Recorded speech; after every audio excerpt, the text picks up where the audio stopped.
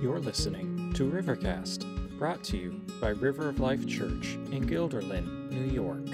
Now here's Pastor Sean. It is good to sing and to remind ourselves of the goodness of God. It's not hard to get bad messaging in life, is it not? We get reminded every day of just whether it's the person we're, a coworker or somebody that we're, at a store or whatever, and just in all of that. And sometimes we just need to stop and remind ourselves of the goodness of God to us, and that wherever we've been is that God's grace is still amazing in our lives.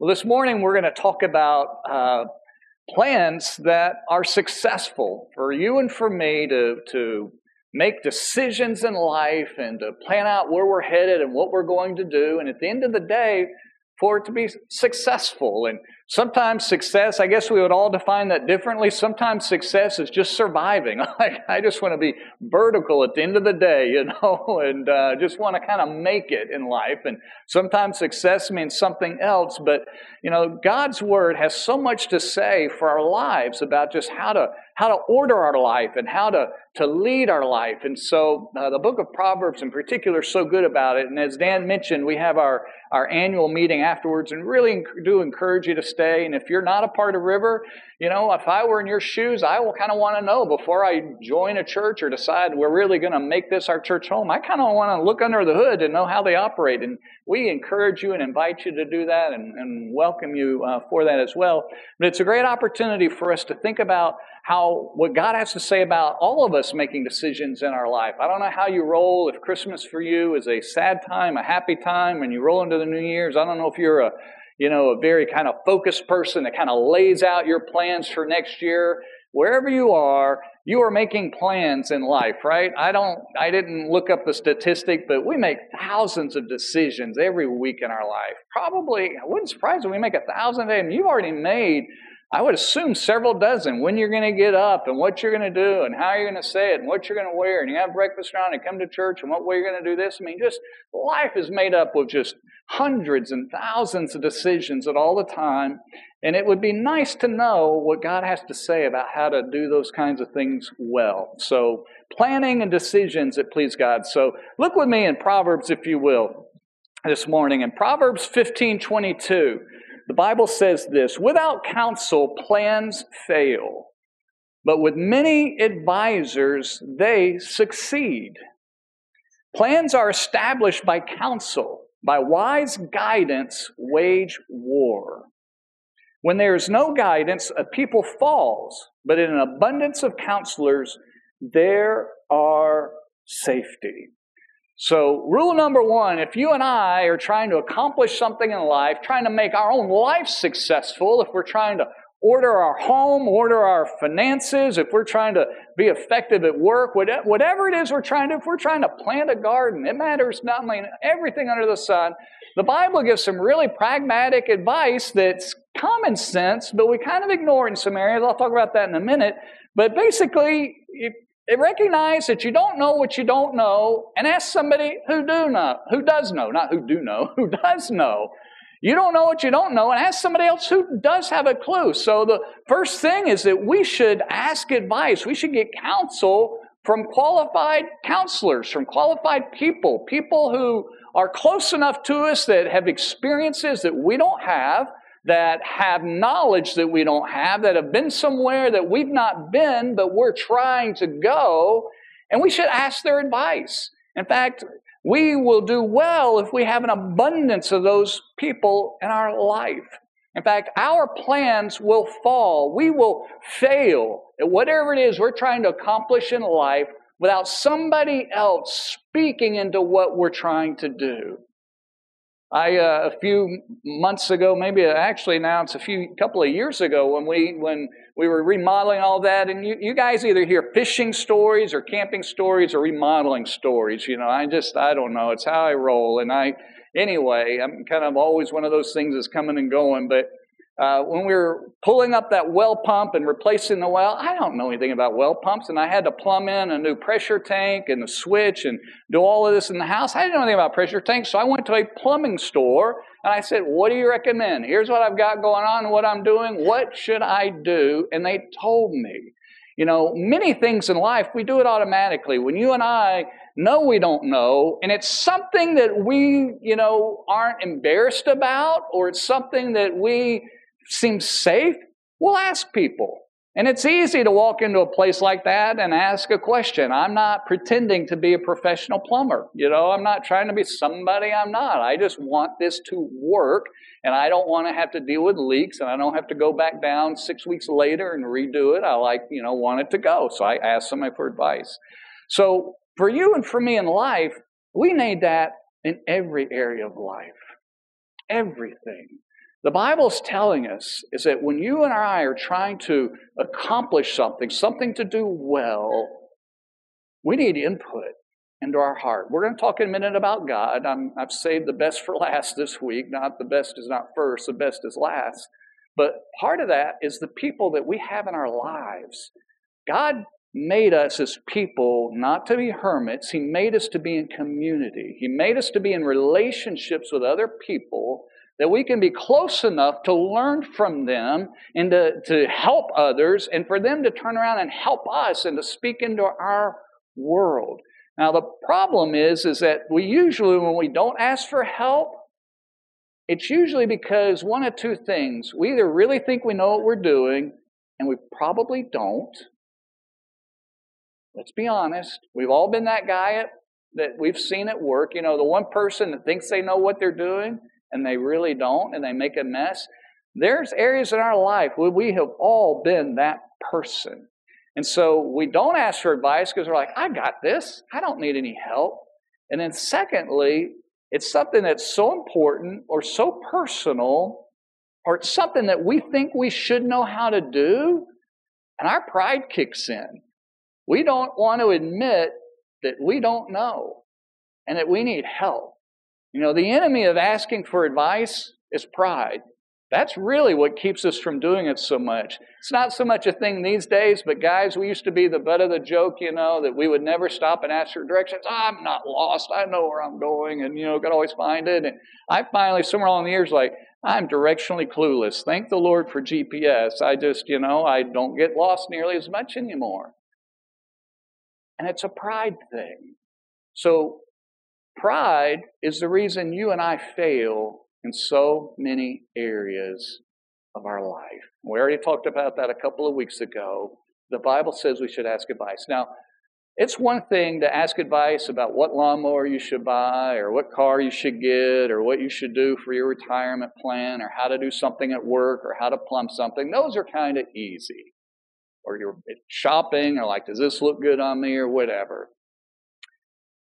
But the things that really matter the most are the things that we usually find the most difficult time to ask advice in, do we not? Our relationships, our family, how do we raise children, how do we order the affairs of our life? And somehow as people, we hesitate, and we're afraid. And we're afraid to either look bad, or we're ashamed, or we're embarrassed, or we're too prideful that we think we should know. And yet those are the most important things in life. I promise you, when you get toward the end of your life and you start looking back, you're not going to be too bothered that you didn't sell one more item out of the store if you're a retailer. You're not going to be bothered if you're an architect or an engineer that you didn't pump out one more project and get it done. If you're a surgeon, you're not going to be bothered that you didn't get just one more surgery done. If you're a teacher, you're not going to be bothered that you just didn't get one more kid or do one more thing or one more in the classroom. But you will be concerned about how you lived and what you did with your life, with your family and with your kids, and how you lived in those areas. And we struggle to search for counsel in there. And oftentimes when we do look for advice, we look for it from the same people and they're going through the same things. And really, the qualified counselors that we need advice from are people that are smarter than us, that have experiences that we don't have. In other words, they're older, they've been down the road, they kind of now can look back and oh, now I know why that was so hard and where I messed up. And they can help us avoid those things with our own children as we try to raise them. So I want to challenge you and I this morning, to challenge us to be willing to find those counselors in our life, the abundance of counselors, not people just who are safe, who are our own, demographic or world or age or whatever, that are wrestling through the same things, but to find people who are ahead of us, who survived, who navigated, who did well, and seek their counsel. Second thing I want you and me to notice, if we're going to be effective in our life, we have to be willing to swallow our pride, open ourselves up, not to everybody, but find people, qualified, godly individuals in our life. But we also need to seek God in those things. In fact, we need to commit our plans to the Lord. Look what Proverbs 16 says. All the ways of a man are pure in his own eyes, but the Lord weighs the spirit. Commit your work to the Lord, and your plans will be established. Verse 9, the heart of a man plans his way, but the Lord establishes his steps. Huge. If you missed what I said at the very beginning, at least don't miss this. If you want your life at the end of the day to work well, and if you want to build your life and to build something that lasts, if you want to pass on a legacy, whether it's to your own children, other people's children, or just the influence that you have in other people's lives, our lives are truly as a legacy, regardless of our marital status and kids and all that, regardless of however that all looks, as we're leaving a legacy to those around us and impacting their lives and going on from there. And if we want that to be effective, we have to commit our work unto God. It has to be God's work. You see, life lived apart from God goes nowhere, ultimately. It's a dead end. It might feel successful for a time, but it is limited. And it definitely doesn't last for an eternity. And instead, our plans get established. They get structured. They become stable and lasting, something that doesn't fall apart. Just like if you want to put a foundation in for a building on an area, you need to go 4 feet down. You need to go below the frost line. You're going to have proper footing, something that you can build higher. In fact, the more that you want to accomplish, the deeper you have to go. And the more costly and the better that foundation has to be made firm, if you will. And the Bible tells us the secret to this. It's not a secret, but we should commit all that we're doing to God. And God's the one that establishes plans. You see, His plans, He's the only one that can make something that lasts. He's the only one that can build something that stands. He's the only one that can do that. You and I can't. Well, what does it mean to commit our work to the Lord? That word commit is really unusual. I was kind of surprised. There's a lot of different uses and meaning of it, and in English it's kind of a plain vanilla word, but it means to roll on. It means to roll something up onto something. So it's you and me kind of rolling our plans and what we're trying to do and putting them on to God. I've got a little trailer, a little 4x8 trailer that we use for multiple things. It's mostly these days a canoe and kayak trailer that we, if we're going to go out and go camping, whatever, that we hitch it back onto our vehicle. But if our riding lawnmower is broken, and I've got to take it in the shop, we can't fix it, I'll take the deck off the mower, because the trailer's only 4 feet wide or whatever, and we'll roll the tractor up onto the trailer so I can get it fixed.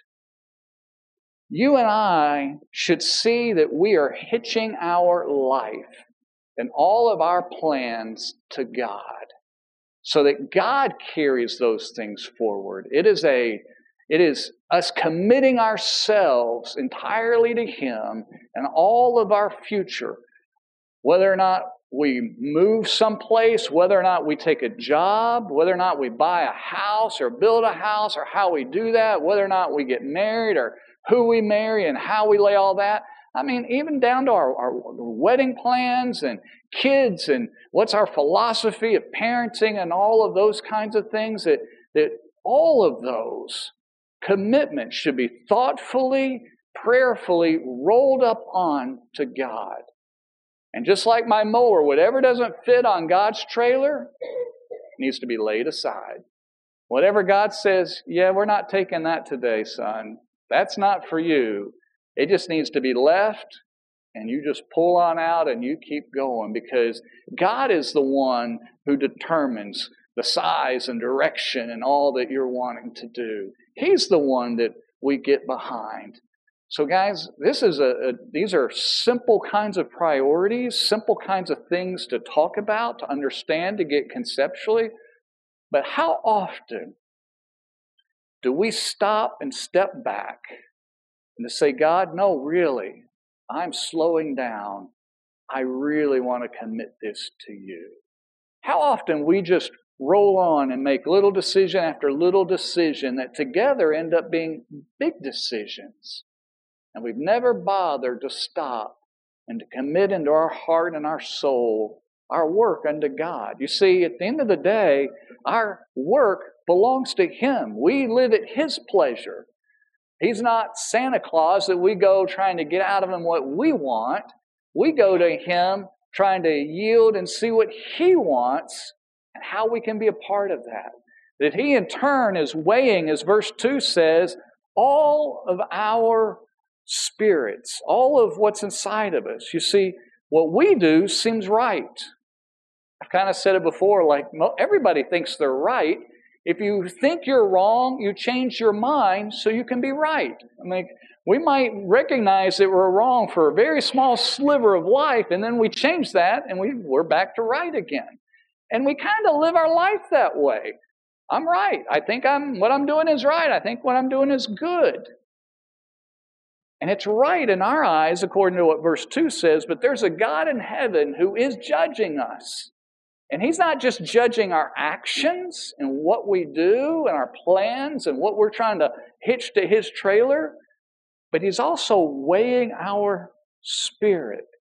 He's gauging us. Just like if you change the spark plugs on your car, I don't know, it's been a long time since I've done my own spark plugs, but back in the day, I have a spark plug gauge, and you buy new plugs, and you always have to check it and see what the gap's supposed to be, and it's a gauge. You measure it, you weigh it, you consider it. Is it right? Is it good? Is it what's needed? And God is weighing each of our souls, our attitudes, our mind, our thinking, our heart. We'll talk in early January, I think is when it's on the schedule, about parenting philosophy. Proverbs has a lot about parenting, but one of the things that Susan and I, the philosophy that we followed with our kids, is that we wanted our kids to obey. And obedience we defined as immediately, completely, and without complaint. If I wanted our kids to clean their room, I didn't mean next week. I didn't, we're reasonable. They're playing a game, okay, when you're finished with the game, but I expect you to do it. I expect it to be done completely, not half-baked, there's disobedience in that. You don't come home to a half-mowed lawn, unless the mower broke. You don't do half a snow blowing. We wanted to teach our kids discipline and follow through. And to do it without complaining. If you have to tell somebody to do something, usually the reason it's not done is because they don't want to. Right? Even with us. That's why God tells us to do things, because it's not in our nature to do it. And we don't want to do it. We'd rather do something else, or it's natural to do something else. And what God is weighing in our soul is not just what we do, but obedience is even in our hearts, yielding to Him and not complaining about it and not criticizing Him, because we can obey on the outside, but not on the inside. You see, God's looking at what we're doing in life and how we're living. And He's not just looking at what we do, but He's looking at the motives and the attitudes of our heart, and He's weighing what's on the inside. He's weighing in on our emotions. He's weighing in on all of those things. So when we are talking about rolling our plans onto God, it's you and I submitting our will to His. Jesus told us to pray, not my will, but yours be done. We pray His work would be accomplished, not ours. And that means a submission in our heart and soul and yielding to God. So, big question, when was the last time you in your heart of hearts stepped back and committed everything to God? When was the last time that you really committed your family and what you're doing with life and saying, God, I'm really checking in with you. Is this what you want? Because ultimately, our work is a partnership with God, if you will. It's a way to look at it. Look, verse 9 says that the heart of man plans his way, but the Lord establishes his steps. So when we think about following the will of God, God doesn't want to wake up every morning and every little step, do I go right, God, here? Do I go left here? Do I wear these pants? Do I wear this shirt? He doesn't want to manage us in that way. But He does want us to live our life considering what He's doing. He is our God and our Lord. And so every area of our life should be yielded under His will and under His care, under His watchful eye. Think about it this way. That God is our coach. He's much more than that. And so I'm really lowering, if you will. God is so much more than that. But as we think about how we live our life, we're the player on the field. And we should be considering the game plan that our coach has given us and the things that our coach has trained us to do. And there's decisions that we're making on that field, and those decisions need to fit in with his game plan and what he's doing. And we should always have an eye of what the play is that our coach may be calling, and we shouldn't be running our own plays and the coach getting like, what is he doing? And pulling the headset off and blowing it up. Instead, we should be listening and looking and yielding ourselves to him. So there's a partnership, if you will. We're not equal partners. God owns us and we're followers of him through Jesus. But we live our life. He's not a, puppet every little thing that we move and, just like we're some sort of puppet out there. But our life is yielded to him. And we're following him. And we're following his game plan for our life and what he has for us. So how do we do that? Proverbs chapter 3 says this. It says, trust in the Lord with all your heart and lean not on your own understanding. In all your ways acknowledge him, and he will direct your paths. How do you commit your work to the Lord? Proverbs 3 tells us that we trust him with all of our heart. One of the basic principles of interpreting the Bible is letting the Bible interpret itself. The first place we should go to understand the Bible is the Bible itself. And if something's a little confusing, go to where it's clearer and let it speak, because the Bible will never contradict itself. And so what does it mean to commit to the Lord? Well, Proverbs 3 speaks to what it means for us to put ourselves before God, that we trust him with all of our hearts. That trust is not just something that we just trust him to take care of us, but it's us a yielding of ourselves to him, that we're actually the ones on the trailer. It's not so much that we're back here trying to negotiate with God to get something out of life and get something done that we want, but it's us saying, God, I belong to you. And I'm putting myself on that trailer, because you really can't separate your plans from you, can you? When you do something in life, is it not hard to not take it personal when it gets criticized? It's hard to not separate. It is hard to separate yourself from something that you do, right? We tend to take things personally. We know we're not supposed to, and we try not to, and we try to give feedback like, hey, that's us. Like, you can't really, I don't know if you really can separate those things. And so what the Bible's telling us is, yes, we commit our work to the Lord, but really we're committing ourselves to the Lord. That we're entrusting ourselves, and because we're entrusting ourselves to him, we're entrusting everything that we do to him also. It is a surrendering, if you will. This idea of trust is more than just believing or hoping that he'll take care of us. It's the last part of that is not leaning on our own understanding, not putting any credence, not putting any reliability, not putting our weight on what we're thinking. And instead, we put our trust and all of our weight on God. and we acknowledge Him in all of our ways.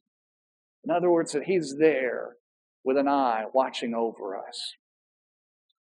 An example for that in my life, this is not fishing or construction, this is actually a hunting example. So I have a hunting dog. His name is Tavi. He's a small little white dog and with orange spots, and it's a Brittany. So his whole breeding and blood is to find birds. He loves birds. And he used to love butterflies when he was little, but now he's learned they're not as much fun. Birds are a lot more fun. And I'm kind of glad, because I really don't want to hunt butterflies.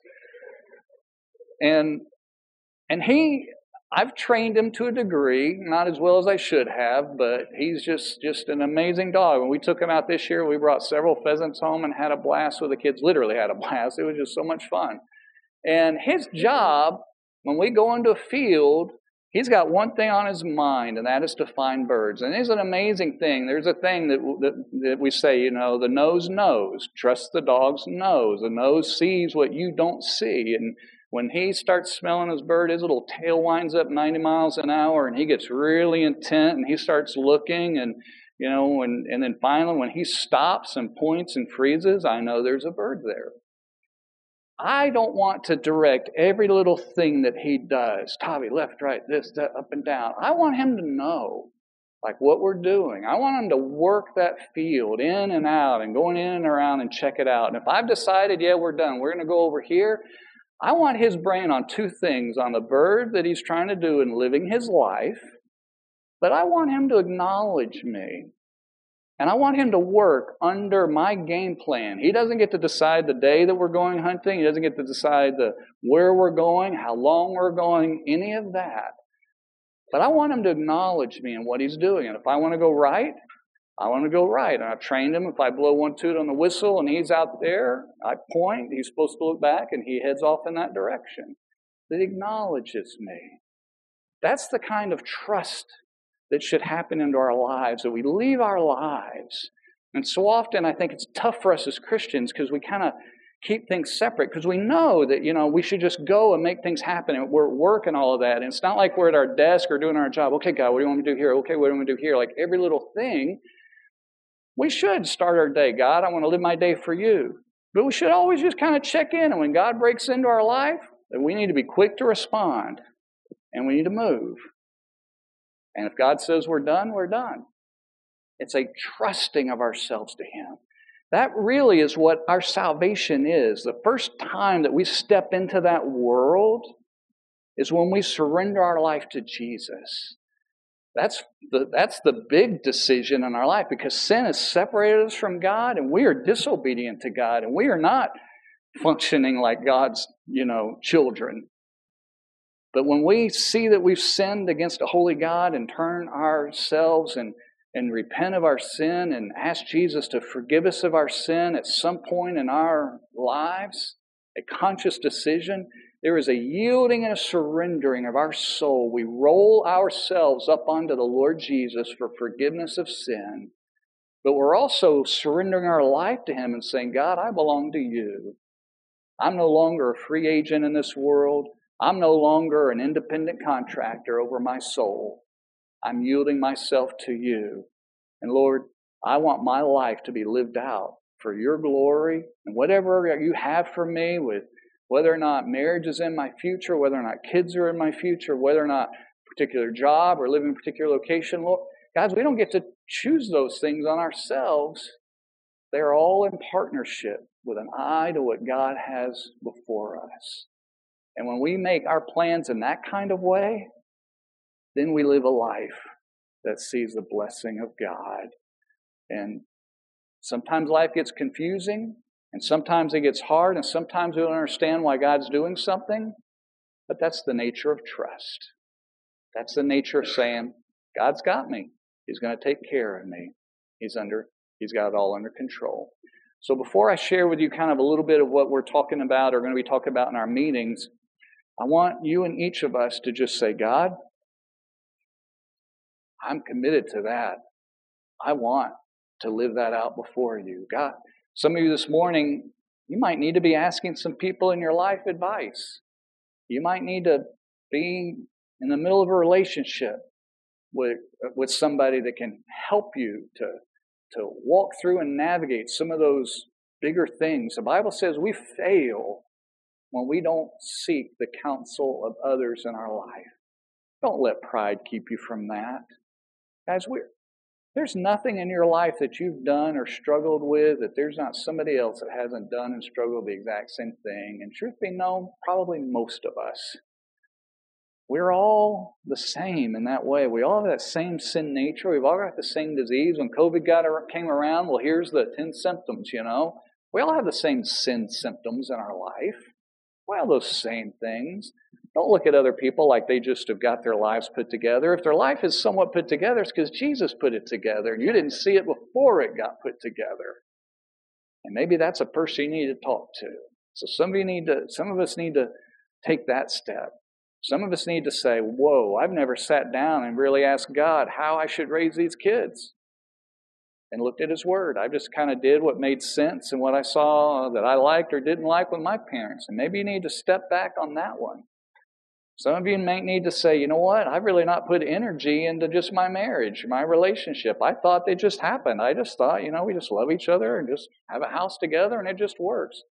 No, it kind of doesn't just work that way. There is a counsel that you need to receive in ordering that well and in your life. And maybe you need to take that, maybe some of you need to take that commitment to say, you know what, I've been hanging around God, but I've not really hitched my trailer up to Him. I've not really surrendered my life to Jesus. And maybe you need to do that this morning, but whichever one of those things are, make that commitment to God today. Do that today. So we've shared this because it's a great, not only for something for us to live by, but it's also what we follow as a church. And so, as you guys know, we've gone through a season of taking a big survey for our church. I think almost like 60 people completed the survey, and I'm so grateful for every one of you did. And there were some questions and there were comments. Some of it was self-reflection for you. Some of it was grading for us as pastors, like, are we doing our job well, And so we wanted a safety multitude of counselors, as the scripture talked about a minute ago. And so our counselors is everybody in our church, whether you remember or not. We wanted your input. And so we asked you lots of questions, and I'm not going to bore you with all the details, to be honest with you. If you want to see the results of the survey, have any question, I'd be glad to share it with you. It was overwhelmingly, unbelievably positive. A couple of highlights I remember just in it is that I think the biggest strength that everybody saw in our church is just fellowship and friendship. Just like, wow, these people like each other and are willing to talk, and there's not egos in the room, and they're not cold. And I think that's probably spot on, and just it was so overwhelmingly positive. But kind of the four things that we boiled out of it is our pastors talked and met as we prayed and asked God, what are you up to? Because we want our plans to be God's plans of where we're going in the future. And we asked you as everybody, in fact, we asked you if you had specific comments, wanted to meet, make ourselves available. And then we pulled our leaders together of all of our ministries, and we shared and heard and listened with them. So we kind of had a multitude of inputs into this. And there's kind of four big areas that surfaced in this, or that we talked about. And the big one that really came out, and I have to look at my notes because my brain is just fried. So, So the first one was, it was a big thing is that it was so overwhelming is that we saw that our church really wants to have more of a personal mentoring, discipleship kind of approach. Not stopping what we're doing, but like 80% of the church said, you know what? A mentoring ministry where people are helping people one-on-one, one-on-two is really important. And that's so interesting because when we as pastors, we didn't look at the results. In fact, I said, guys, let's don't look at the results and let's don't talk. I want each of us to make, we asked ourselves a whole separate set of questions. I want us to fill these out individually, and then I want us to share. And one of the things, or one of the very few things that all three of us as pastors saw was actually that. We all said, you know what, we would like for that in our church. And when I turned around and saw that 80% of the church said, yes, we want that, I thought, okay, God is in the middle of that.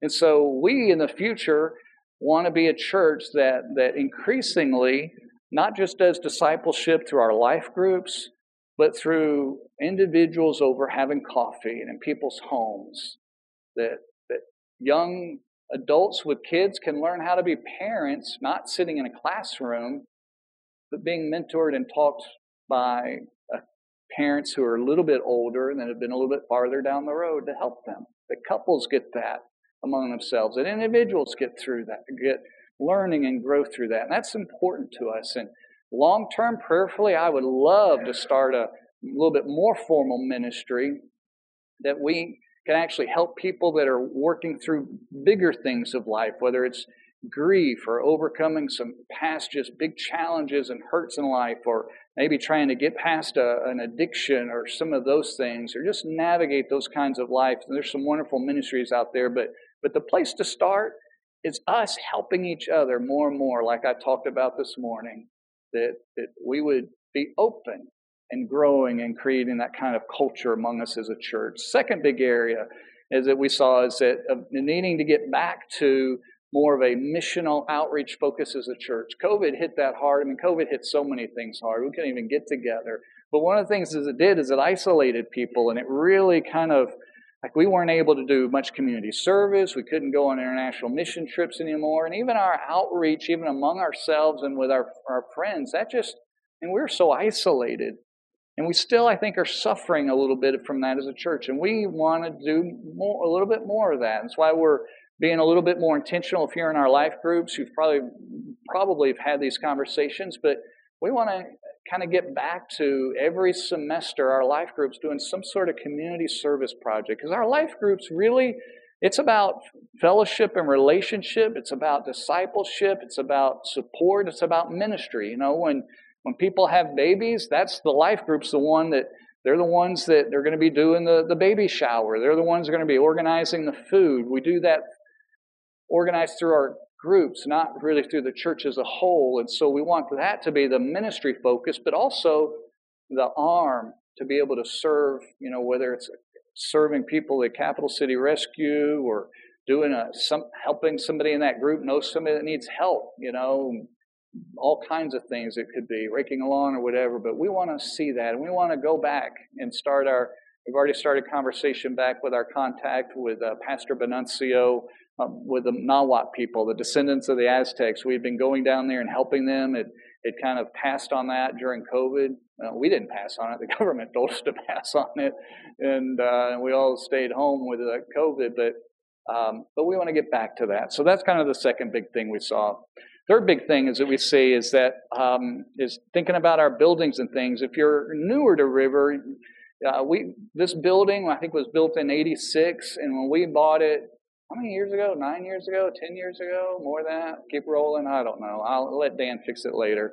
But it was a building that had a lot of deferred maintenance. It's a cheaply constructed building, if you hadn't noticed. You know, there's not much that's done really well. We're grateful for it, not dogging it. I hope you don't dog the house you live in. I'm grateful for mine. But it just, a lot of deferred maintenance. And so we've done a lot of work over the years, but there's still a lot more to do.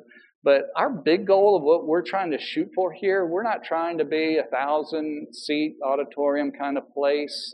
I'm not looking to move properties and all of that. We want to be able to expand our facility to where we can seat we can fit 200 people. There's like 180 chairs now. And when COVID hit, we had a couple $100,000 in the bank, and we were out of room. There was just, and it wasn't seating room. We were kind of filling up on that, but we just didn't have room between here and our door. And it was kind of dawned on me. It was like, we don't have a lobby. You know, if there's only 60 people, that's kind of good enough for a lobby. But it hit me like, our church doesn't have a lobby. I never realized. It never dawned on me. Like, we had enough parking. We had enough worship space. And I'd seen new people come, and they wouldn't even know. They'd like walk into this wall of people, and they just wouldn't know where to go. And so we had prints drawn.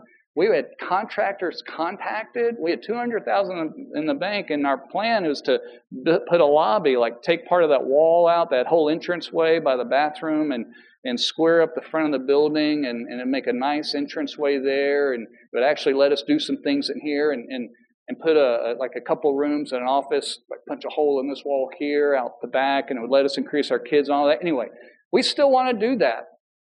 We're not going to do that today. We haven't been able to do it. We're going to share with you a little bit what pretty exciting things that we want to do with the money that we have in the bank, which is awesome. It's related to our mortgage. We own $170,000 to it. We kind of want that to go away. It's nice when you get out from under those things. We like to do that. But consequently, the front of our building has looked terrible for a couple of years because, we were so convinced we were building, some of the landscaping had really overgrown. We pulled it up. Like this spring, we're going to break down, and we're like, why maintain that? And so now we're at a spot where we're not about to put a building on. Our sidewalk is terrible, and the front's awful, so we're in this weird spot of not building it. I don't know what we do to make it look okay, but we don't want to put a lot of money into something. We're going to change it. But where we're headed is we would rather be a church that plants churches. Churches should continue to grow and reach people, but every church has a maximum ability of what it's going to go to, just like your family. There's only so many people you're going to fit in your house, but we want to be a church that leaves a legacy of planting churches. That's part of that missional focus as well.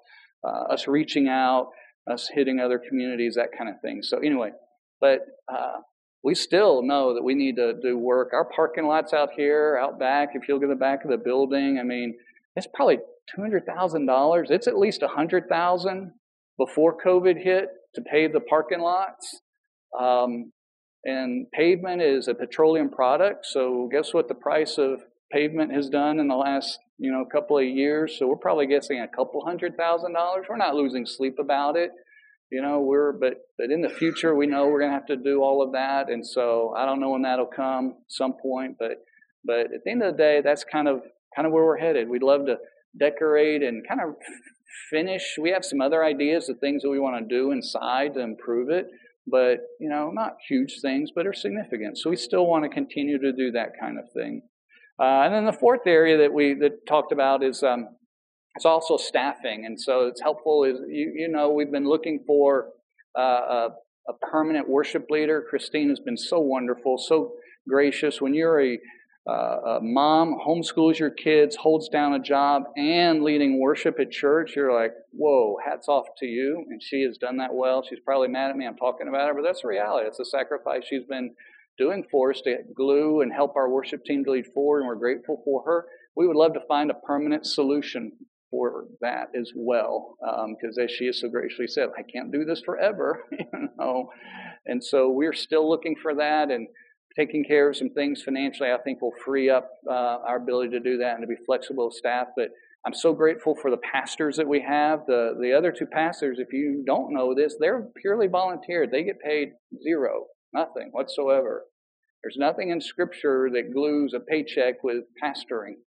Nothing. And so you don't have to be on staff to be a pastor and all of that. And I'm about 60% time is what I have. So we know as the church grows and as it continues that we're going to have staffing needs, and we'll continue to look at those things and work with our personnel team with that. But anyway, so that's kind of the high altitude, fly-by, drive-by shooting, whatever. But all of it, as we prayed and asked the church to pray and the pastors prayed, when we did this process, probably, I don't remember, 6 years ago, 7 years ago at this point, our church needed a major redirection and realignment, and God blessed us and so much in that, guys. If you were here then, you'll remember that, and that'll be meaningful to you. This time, this is more of a tweak. This is not a whole huge, where are we going? But what we saw is that we're on the right track. And there's some tweaks that need to happen along the way, and God keeps blessing us in that. And so that's where we're headed. So I'm going to close our service and bring our worship team up, but I want to bring us back past the church, back to personally with you. So, guys, all of us should just simply be living our lives with a blank check. God, you can do whatever you want in my life. My dreams, my aspirations, and my goals, and what I'm trying to accomplish, they belong to you. My work is your work. I'm going to work the field that you've put me in. But God, I'm acknowledging you in everything. Not just the spiritual stuff and going to church, but all the practical stuff about how we order our lives with God. Pause this Christmas season, pause this week, and ask God to do an evaluation of your life, of your trajectory and your family and your kids.